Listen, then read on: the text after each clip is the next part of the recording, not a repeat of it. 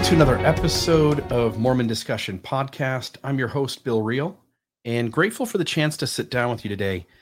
I've been thinking about doing a series. I'm reading a book right now that is Obscure Mormon Doctrine, and it's written by a gentleman by the name of Chris Jensen, and he goes through various chapters. The first one is Adam, which we're going to talk about today, and I don't know how this will go, but here's what I'm thinking. I joined the church at 17 years old, and I worked my way up in leadership. By the age of 29, I'm called to be a bishop in the LDS church. And at 32, I have a faith crisis because I'm reading everything and I'm trying to be a critical thinker. I'm trying to use rational thinking to try to figure out, like, is Mormonism true or not? Because I've had ingrained in me this lens of Mormonism. It's the way I saw the world. It's the way I applied meaning to everything.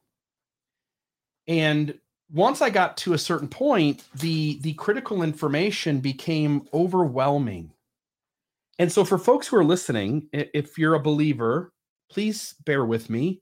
I promise to be soft and kind, and to try to talk some of this out. And as we're having this conversation, as I'm going through the things that the LDS Church taught, that Mormonism taught about Adam, and I use Mormonism because I'm talking generally about all the various denominations of Mormonism, all the various sects of Mormonism. And so I'm not just talking about Latter-day Saints, the Church of Jesus Christ of Latter-day Saints. I'm also just referring to Mormonism at the 20,000-foot view, even though the Church of Jesus Christ of Latter-day Saints was my Mormonism. And I know we've moved, that you've moved on from the word. I get that. But it needs to be noted that, like, the word still applies. And so with that, let's just kind of move forward. And again, I'll stammer a little bit because some of these thoughts will be kind of hard to get out. But a good friend of mine, Spencer Wright, taught me important lessons on how to be a critical thinker. And the way critical thinking works is you're looking for the explanations that require the least amount of allowances or conjecture.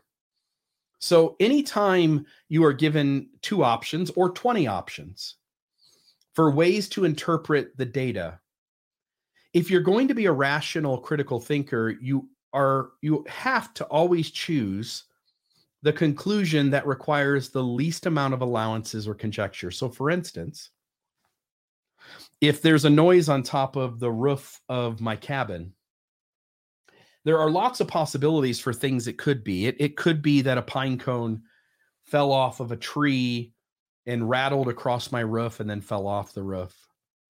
It could be that a raccoon jumped off the tree onto my roof. It could be that aliens came down from outer space and landed on my roof. And I can go outside and I can take in data. I can look at above my roof of my cabin and I can notice that there is a pine tree with pine cones, that there are pine cones all over the place. While I'm out there, maybe a pine cone falls. And, and then I go, like, if I'm going to look at the data I see, I don't see any raccoons. I certainly don't see any aliens. I might in my mind go, the pine cone makes the most sense. It seemed to fit the sound and the data the best. Raccoons seem like it's a close second place, but I don't see a raccoon around at the moment. And aliens coming down from outer space is a far away third option. And if I'm going to tell the story and make an interpretation of that event, if I'm going to be a rational thinker, I have to give credit to the pine cone. And even if I go to the raccoon, I'm being irrational if I don't have a reason to give the raccoon a higher standing than the pine cone. And certainly aliens by far is an irrational perspective. And so in this book, Chris Jensen's Obscure Mormon Doctrine, and I grant that Mormonism has always been shifting and changing. So there will be parts of this that I think some apologists inside Mormonism, they would like to make an argument that some leader taught that somewhere, but it's not the doctrine of the church. That's another discussion for another day. But there is a discussion to be had about how much false stuff are prophets, seers, and revelators allowed to teach versus how much true stuff they teach, and how we draw the line of whether we place trust in them or not. But again, we'll do that some other day.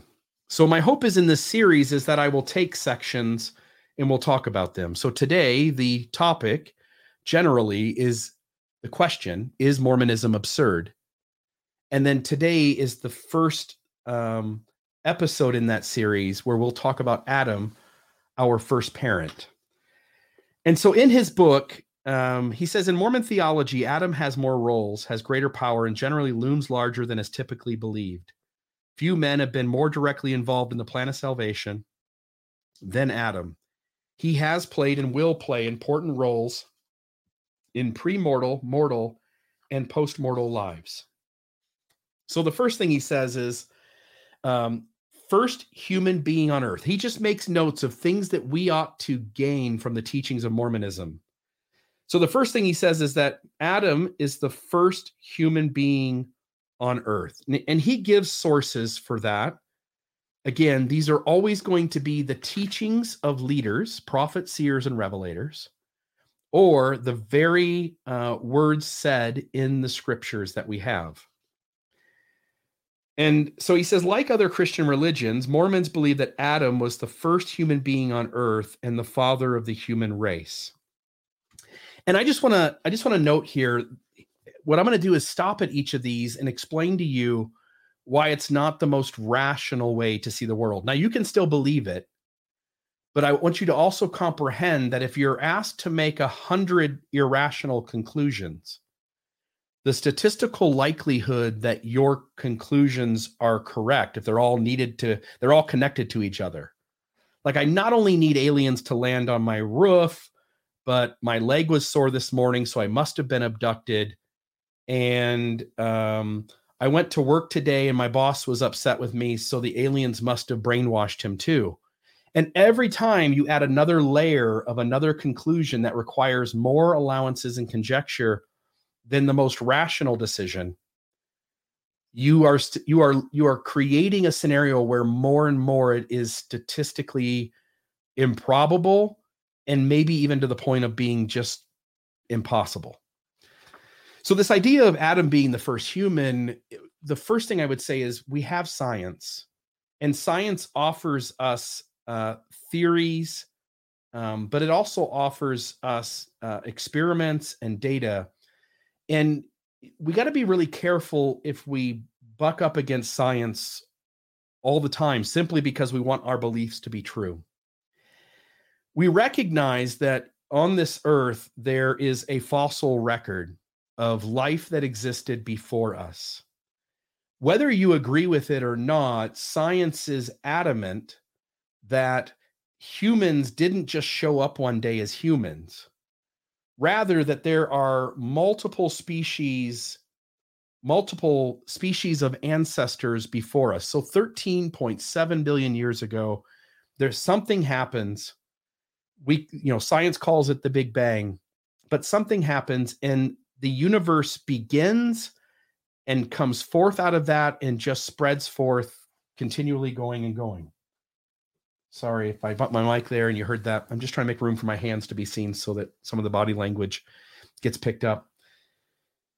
We have all these species of our ancestors that were something less than human. And we can see the general progression of those species to the point where today you and I are human, but if we do a DNA test, every human has a small amount of Neanderthal DNA in them. And so science is pretty adamant that there was something else, again, something from like long before, the primates we have on the earth today. So it's not that we came forth from monkeys, but that us and other monkeys or apes, chimpanzees, bonobos, gibbons, all those other primate families, that we all share, if we go back far enough, a common ancestor. And that common ancestor evolved little bit by little bit by little bit. And there's never really a moment where we're exactly human, because even who we are today as a species is slightly different than what humans were, 5,000 years ago. We get taller or shorter generally. Our feet get bigger. So there are all these small, little, tiny changes and shifts that over a billion years, there are significant changes from the front end to the back end. And so to say that Adam is the first human simply doesn't coincide with science. It would be really difficult to find a moment where we go like, oh, there was this other species, but today, little Gary was born and Gary is fully human.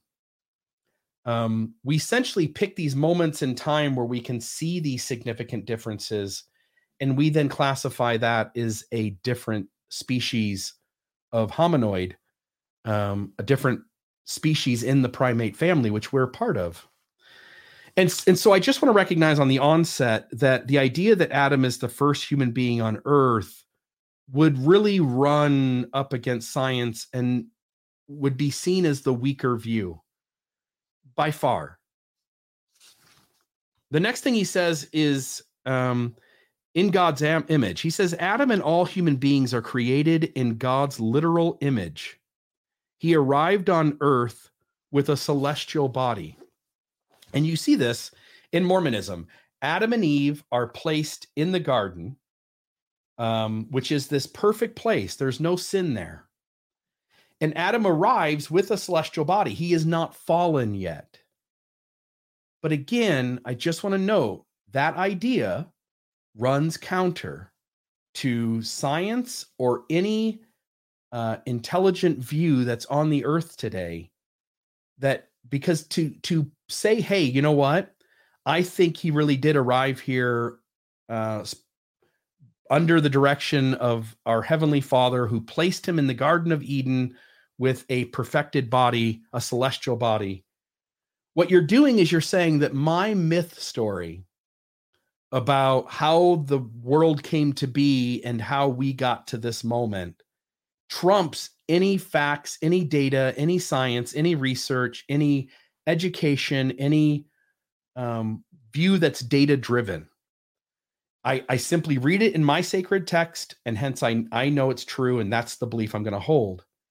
And I'm simply here to tell you, like, you can believe that again, but recognize that you're giving, you have a hierarchy of how you choose to believe things, and you place scriptural canon above data and facts and research and science and all those things. Again, you can do that. But to believe that Adam was placed here on the earth with a celestial body by our Heavenly Father, who lives on a planet near a star named Kolob out there somewhere in space, is to acknowledge on the front end that you're not holding the most rational view. The next thing he says is physical superiority. Adam and other men of his day had bodies physically superior to those of modern man. Adam lived for 930 years after his fall. Again, a human being living 930 years violates everything we know in the health sciences.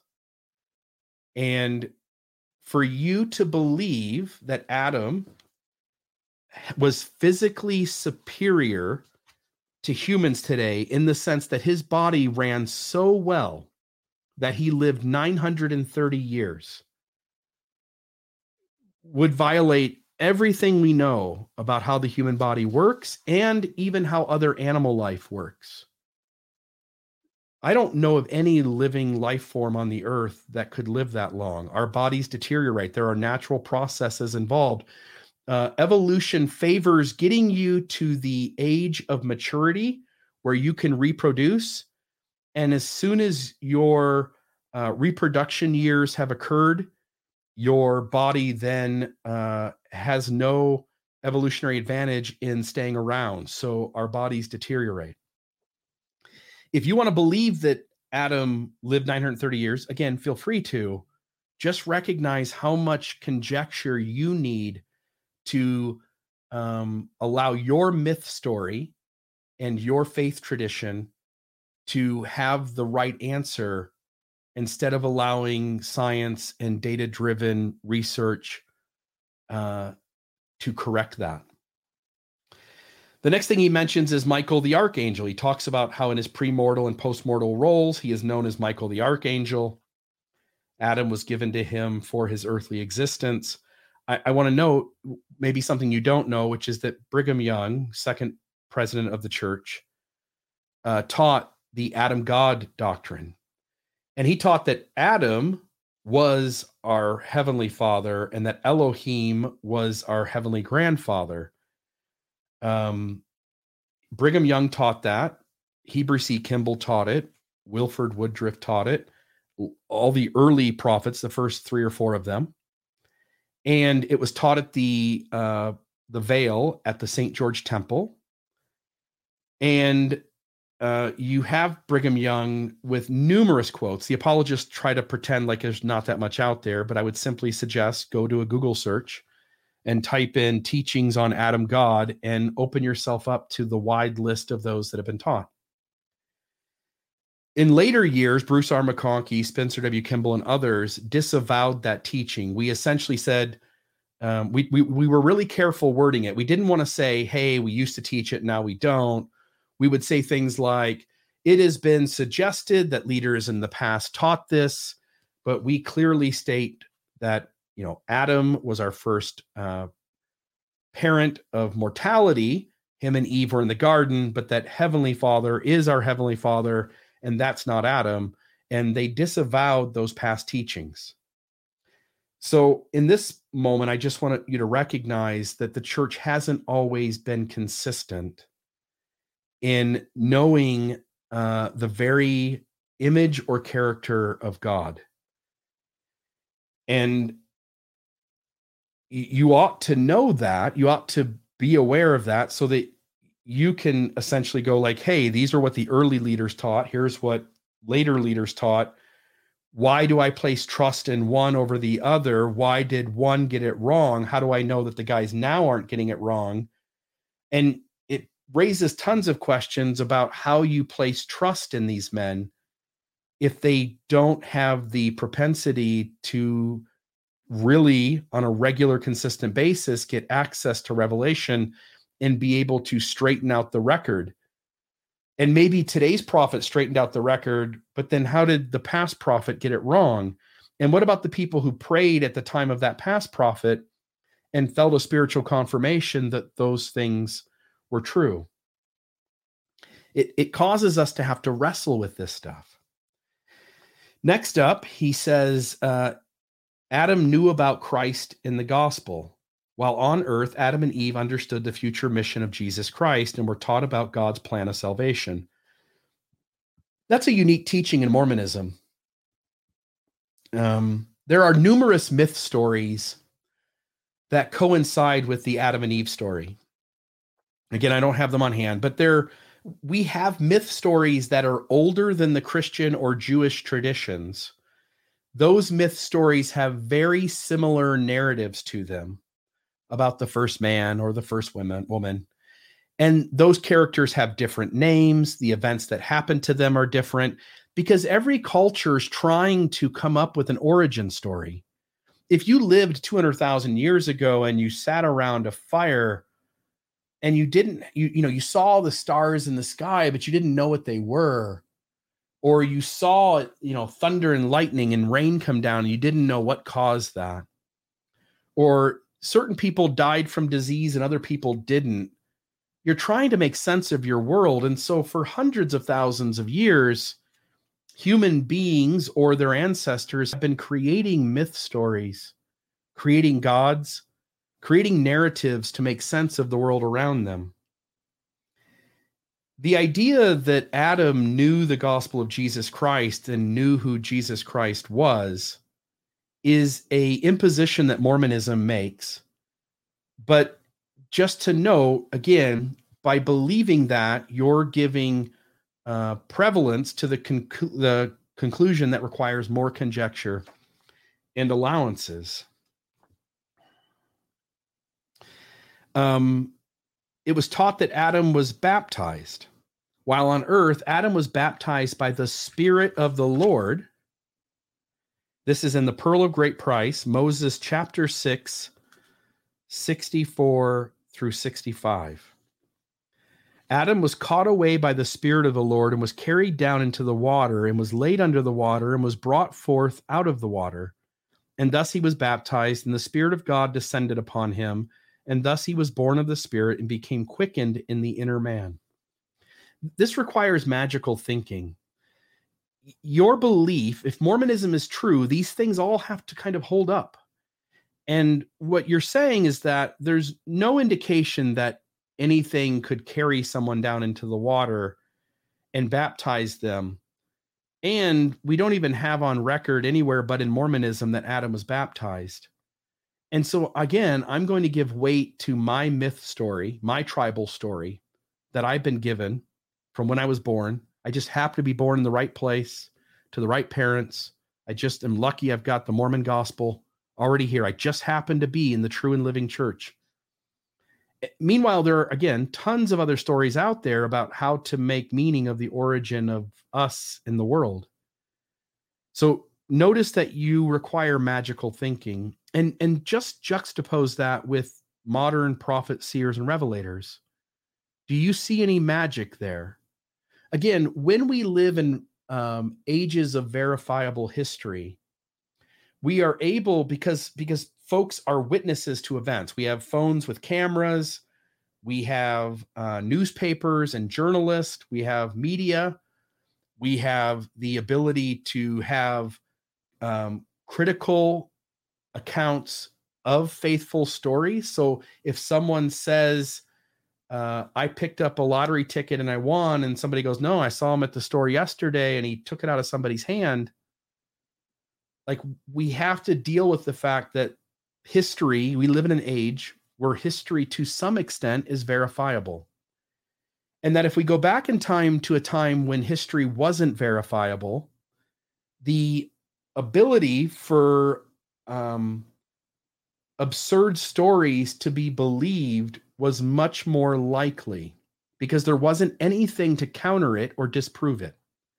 So, for instance, we know that there are a ton of stories told in Mormonism that are faith promoting that didn't happen. Brigham Young's Transfiguration is one. The Sweetwater Crossing, the way it was told, is another. John Taylor, when he was in Carthage jail with Joseph and Hiram, that he got shot and the watch blocked a bullet or absorbed a bullet and it didn't kill him. There's tons of these kinds of stories. And there are so many false faith-promoting stories that we now have enough ability to have enough of a historical record to go like, this doesn't make sense because of this data. If we go back in time, there isn't that ability. There's only really the one narrative, the Old Testament, the New Testament. You know, there's a few little witnesses to kind of the time of Jesus and maybe a little bit to him, but they're not very strong. There aren't newspapers, there aren't journalists, there isn't any kind of ability to record. And the accounts of the New Testament are written, decades and decades after the life of Jesus Christ. And so in an age of unverifiable history, it becomes much easier to promote false faith promoting stories and to have them be believed because there's nothing there to counter it. This idea that something carried Adam into the water and baptized him is magical thinking. And in an age of verifiable history, we no longer see magic anywhere. We're told stories that require magical thinking, but there isn't really a modern moment where magical thinking seems to happen right in front of us. And so when you believe that Adam was carried away by the Spirit of the Lord and carried down into the water and was laid under the water and brought forth out of the water, you're choosing to believe magical thinking in spite of the fact that there isn't any evidence for magic. I would say, like, show me. I've put out posts on Facebook before where I say, like, hey, show me somebody who had their ear lopped off. They got a priesthood blessing and their ear came back. Show me somebody who had their eye popped out from an accident and they got a blessing, and when the hands were taken off, the eye was back in the socket. Somebody who had an arm cut off and their arm grew back. these things don't happen.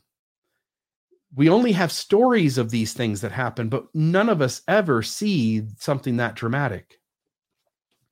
So just to note that.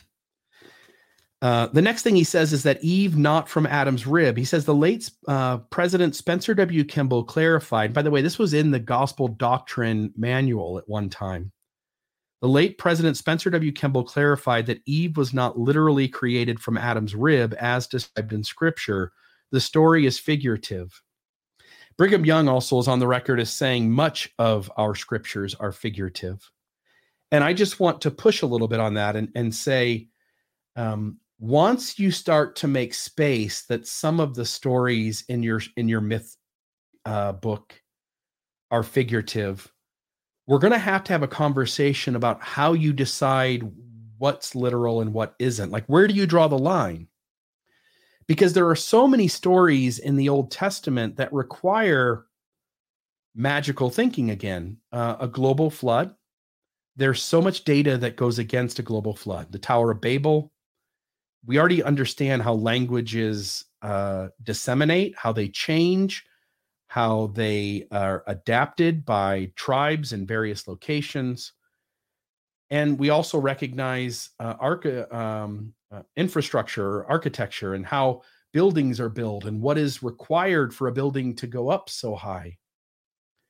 And the reality is that the Tower of Babel and a global flood and talking donkeys and much of the stories we read in the scriptures are absurd, to the point where you have to choose to believe them in spite of science, in spite of the data that runs against them.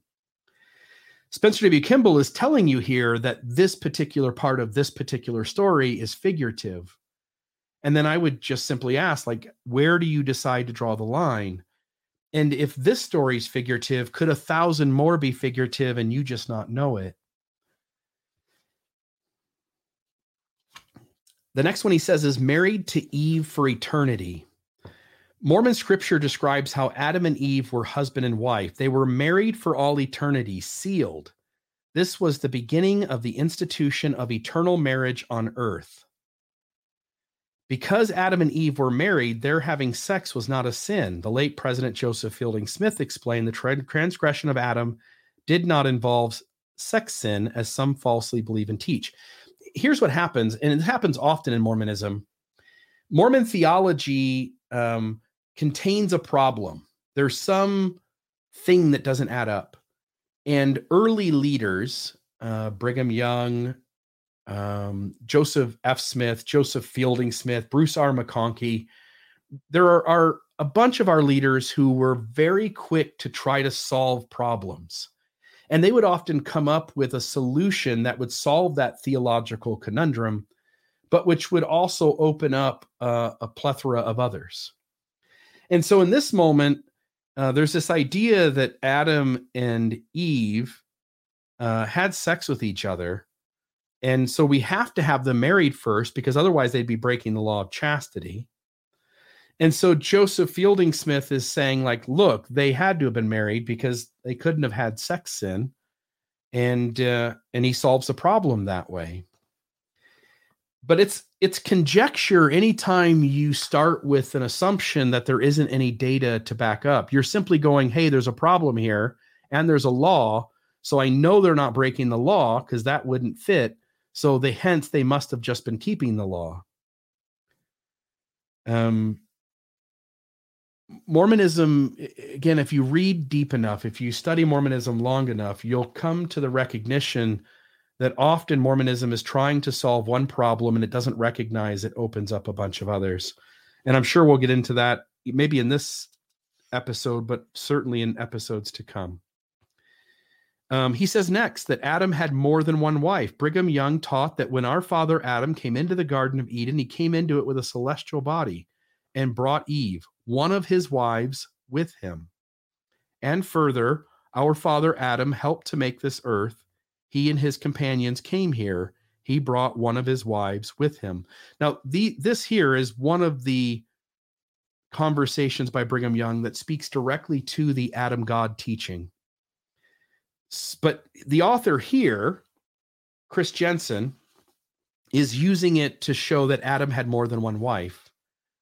So again, recognize that you're needing to give weight to a teaching of your church that seems to require conjecture and allowances and doesn't really mesh based on science or data. That Adam had more than one wife and that he brought them from wherever he came from. So, pre-earth life.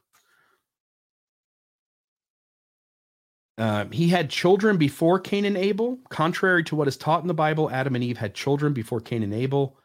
Due to the incompleteness of the biblical record, many regard Cain as the eldest son of Adam. However, Latter-day Saint revelation tells us that Adam and Eve had many sons and daughters before Cain was born. And again, here's another one where we solve a problem. This solves an apparent inconsistency in the Bible in which Cain kills Abel and goes to the land of Nod, where he and his wife have a baby. Where did the wife come from? If Adam and Eve only had 2 children at the time. See, there's a problem in the theology, so we come up with a solution, but the solution is problematic on its own because it requires additional conjecture and allowances. I want to note here, he says Adam is at Adam Ande Amen. 3 years before his death, Adam met with his righteous descendants. Remember, he lived 930 years in a place called Adam Ande Amen to give them his final blessing and to be blessed. And the Lord appeared unto them, and they rose up and blessed Adam and called him Michael, the prince, the archangel, and the unquote. Adam Ande Amen is in present-day Missouri, U.S., near the original Garden of Eden. Just want to stop here. Here's another moment where church leaders have reversed position.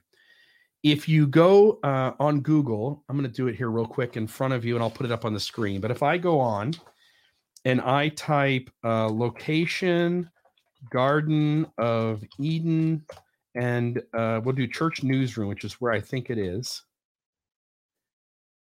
And I'll share the screen here in just a moment and see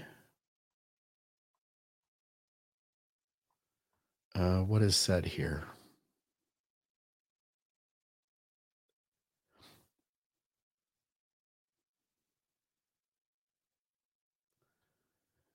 And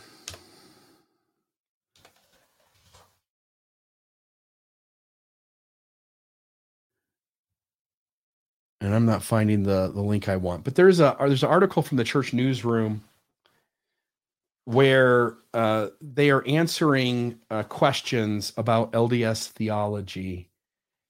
And in fact, do we get a planet? That's also there. Get a planet and Garden of Eden, Missouri. And we may not find it here. I should have had this ready for you, so I'm super sorry about that.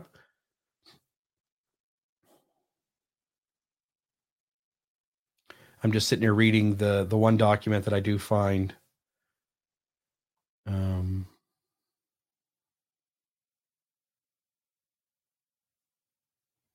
not seeing it. So, but there is an article where the church comes out and says, look, there are important doctrines, there are less important doctrines. We shouldn't worry about where the Garden of Eden is. We don't really know.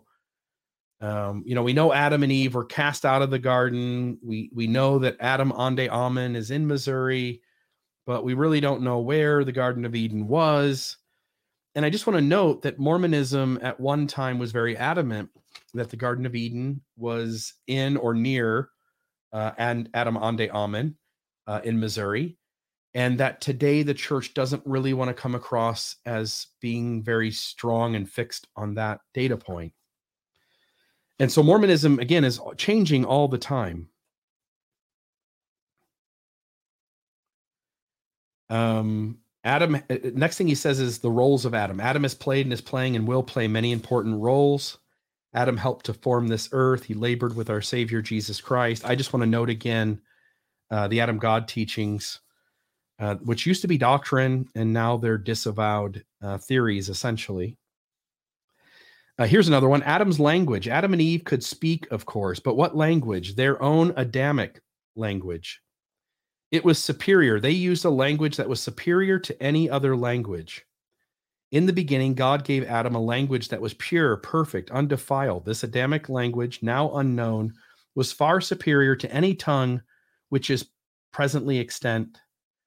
It was either the celestial tongue of the gods or such adaptation of it as was necessary to meet the limitations of mortality. That's not how language works.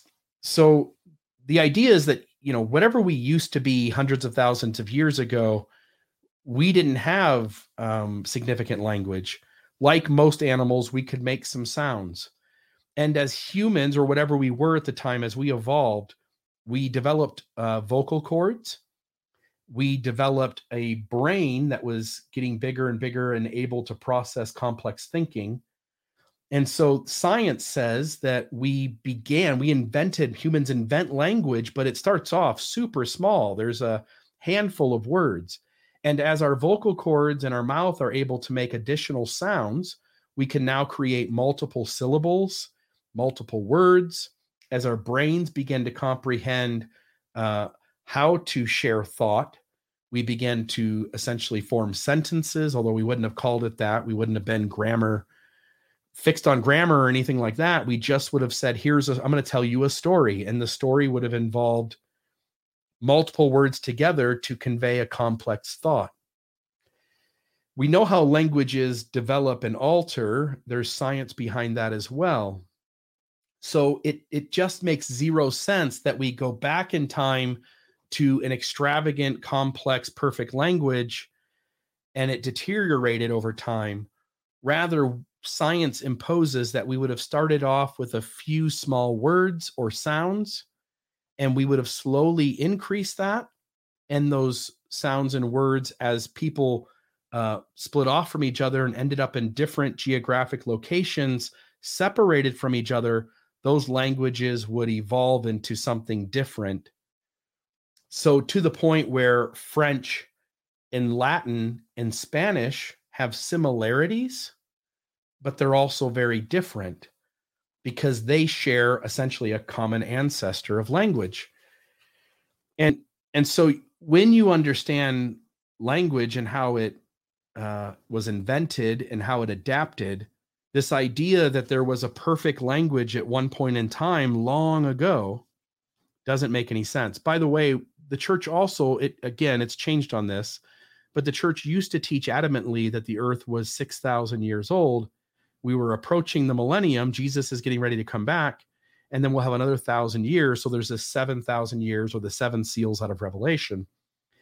But what we ought to recognize is that this planet is like 4.5 billion years old. And the idea of when hominoid life came on the scene, we're talking like 1 million years ago, 2 million years ago. And then humans, it gets to the point where we can see humans in the fossil record about 200,000 years ago.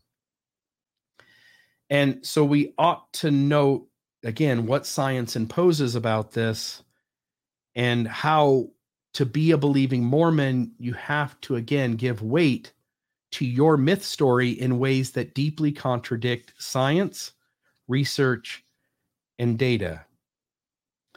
There's the idea that the names of God, in Adam's language, Christ was called Amen, and God the Father, man of holiness.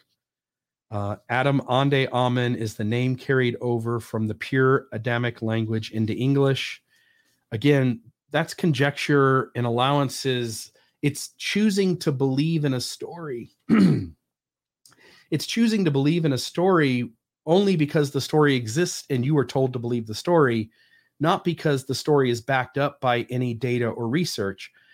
And not only do you choose to believe your story over science and data, but you choose to believe your story over thousands of other religious narratives that also in their day, and sometimes even in the modern moment, have followers and believers who believe in their myth narrative just as strongly as you believe in your myth narrative. He says that it continued talking about the Adamic language. It continued until Babel. The Adamic language continued from Adam to Babel, approximately 1,750 years. So again, humans have at least been using language, again, most likely science-based, 200,000 years. And what you're saying is that a certain language existed until just under 2,000 years BC. And it's absurd when you understand how quickly language adapts, how hard it is to keep language consistent. Every year, our dictionaries have to add new words because new words are being invented in the human language. It doesn't make any sense. And on top of that, the Tower of Babel is absurd. To have a tower where one language comes and now it splits off into multiple languages instantaneously, that's just insane. That's not how things work. It says that the Adamic language was used by Jared. Chapter 21 discusses the Jaredite civilization in the Book of Mormon, chapter 21 of this book, I believe. Jared and his brother were present at the Tower of Babel. It is believed that they preserved the Adamic language when they immigrated to the Americas.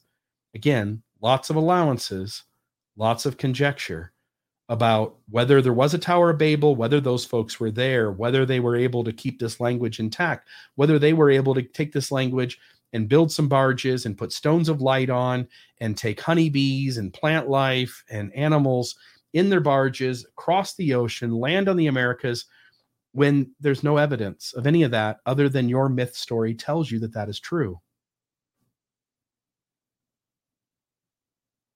It says that Adam named all animals. First off, Adam wouldn't have been in the presence of all animals. When we understand how animal life developed, also evolution. When we understand how animals tend to find themselves in certain environments. For instance, penguins need a certain environment to survive. Camels need a certain environment to survive. Bats need a certain environment to survive. That's true for every animal. You need a certain diet, a certain climate. You need certain factors to be in place. Certain kinds of predators can't be there. Other kinds of predators need to be to keep the population in a solid amount. You can't have a population become too big because you'll eat out all the resources. You can't have a population become too small. It'll die off and become extinct. The idea that Adam named all the animals in the Garden of Eden, again, is absurd. And it's not that I'm sitting here making fun of your belief. It's that I'm telling you, you're going to have to confront that in order to believe all of this, you have to just acknowledge, like, look, I don't have good evidence for my beliefs. I just believe them anyway. And to recognize when you do that, that you're being irrational. And that's fine. There are lots of irrational people. There are people out there who believe in a flat earth. There are people out there who believe they've been abducted by aliens. There are people out there who think, elections are fixed, or that this happened or that happened, or, this conspiracy theory is true and that conspiracy theory is true. We didn't land on the moon. There are tons of those. But when you choose to believe that in the face of the data, and I'm handing you the data today, we're having a conversation about this. When you do it in the face of the data, you have to acknowledge you're being irrational, meaning that you're always choosing answers that are less than the most rational answer at any given situation. Here, Adam's fall. Here's a better one. The LDS Church sees Adam's fall very differently than other Christian faiths. For instance, the earth changed its orbit. When Adam fell, the earth also fell from its original orbit near the planet Kolob. Brigham Young observed, when Adam fell, the earth fell into space and took up its abode in this planetary system. And the sun became our light. As a result of this shift, the earth's reckoning of time changed from Kolob time to solar time. Do you believe that? Do you believe that the planet Earth was somewhere else, and that when Adam fell, the earth came from some other location, likely near Kolob, right? some other location, came into this planetary system, locked in its orbit with the sun and the other planets, and that's how it happened. But Brigham Young said so. He's a prophet, seer, revelator. He talks to Heavenly Father. And you can see how an idea like that is absurd. My gut tells me that inside, as you're listening, like, you don't believe that. And yet your leaders have taught that. And if your leaders teach untrue things, how many untrue things have they taught? And how would you know which things are untrue and which ones are true? And you say the Holy Ghost, but members all throughout the Restoration have believed things that later leaders have said we no longer believe. And so even the Holy Ghost doesn't quite work. And so you have to pick and choose which things are true. Talks about spiritual death and rebirth. The fall of Adam brought banishment from the presence of God, called spiritual death. Also temporal death. The fall of Adam also brought a second physical death. Before Adam's fall, blood did not flow in his veins. Before Adam fell, blood did not flow in his veins. After the fall, the forbidden fruit had the power to create blood and to change Adam's nature, and mortality took the place of immortality. Not only did Adam and Eve become susceptible to temporal death, but all living things partaking of the change became mortal. So there was a garden somewhere, and Adam and Eve partook of a fruit. And when they partook of a fruit, they were cast out of the garden, and all life at that point became mortal. It could die. That's just a myth story. That story has no basis in reality. Nothing in the world that we know tells us that that was true, other than someone wrote down a origin story and we've been told to believe it. Part of God's plan, a blessing. Let's see here. That pretty much is the end of it. And so I'll kind of finish up here with this episode. My plan is to go through a series and take multiple chapters of this book and just have a conversation with you about what Mormonism imposes as true. And once you wrestle with it, to realize just how many times you have to choose to believe in something irrational. Anything less than the most rational conclusion is irrational. And often we justify irrational thought because these beliefs are important to us. Again, I joined the church at 17. I was immediately called to be an assistant ward mission leader. Then I became a secretary in the Elders Quorum presidency. Then I was a second counselor in the Elders Quorum presidency. Then I was a first counselor in the Elders Quorum presidency. Then I became an Elders Quorum president. Then I became a counselor. I was a counselor in a bishopric, but then I was also a counselor in the Young Men's presidency. And eventually I became the bishop of the ward I joined. I was all in. I read everything. You can see the books behind me. I've thrown out probably 2/3 of my Mormon books because they weren't reference material for the things that I talk about in the podcast. And so I need to make room on my shelf for things that were more data driven. So most of my Mormon material now is just a record of the things that have been said and taught. Encyclopedia of Mormonism up in that corner up there. General conference talks there on the red books. Tons of books about how the temple ordinances have changed, how we taught various concepts like the fall or the apostasy. I read a bunch, and all along the way, I continued to try to make all these things fit. At some point, I just became overwhelmed. The critic seems to have a better answer at every single turn. And so eventually I just had to let go of all these things I wanted to be true because they just didn't make any rational sense. And I wanted to be a truth seeker. I wanted to value the truth. I wanted to find the truth. I wanted to hold on to the truth. But at some point, I just realized that this religious system taught me a story, and it taught me how to know it was true. It taught me what was good and what was bad. It told me who to trust and who not to trust. And when I no longer took all those things for granted, I began to find great wisdom outside the church, and I found greater truth, and I found a more applicable way of living a healthy, honest, fully lived life. And so I'll continue this series. I'll try to pick up every few weeks and do one of these. But this will be our first one. Is Mormonism absurd? Adam, our first parent. I hope that you keep watching and listening, but mostly I hope you keep reading and thinking and allow yourself to be uncomfortable.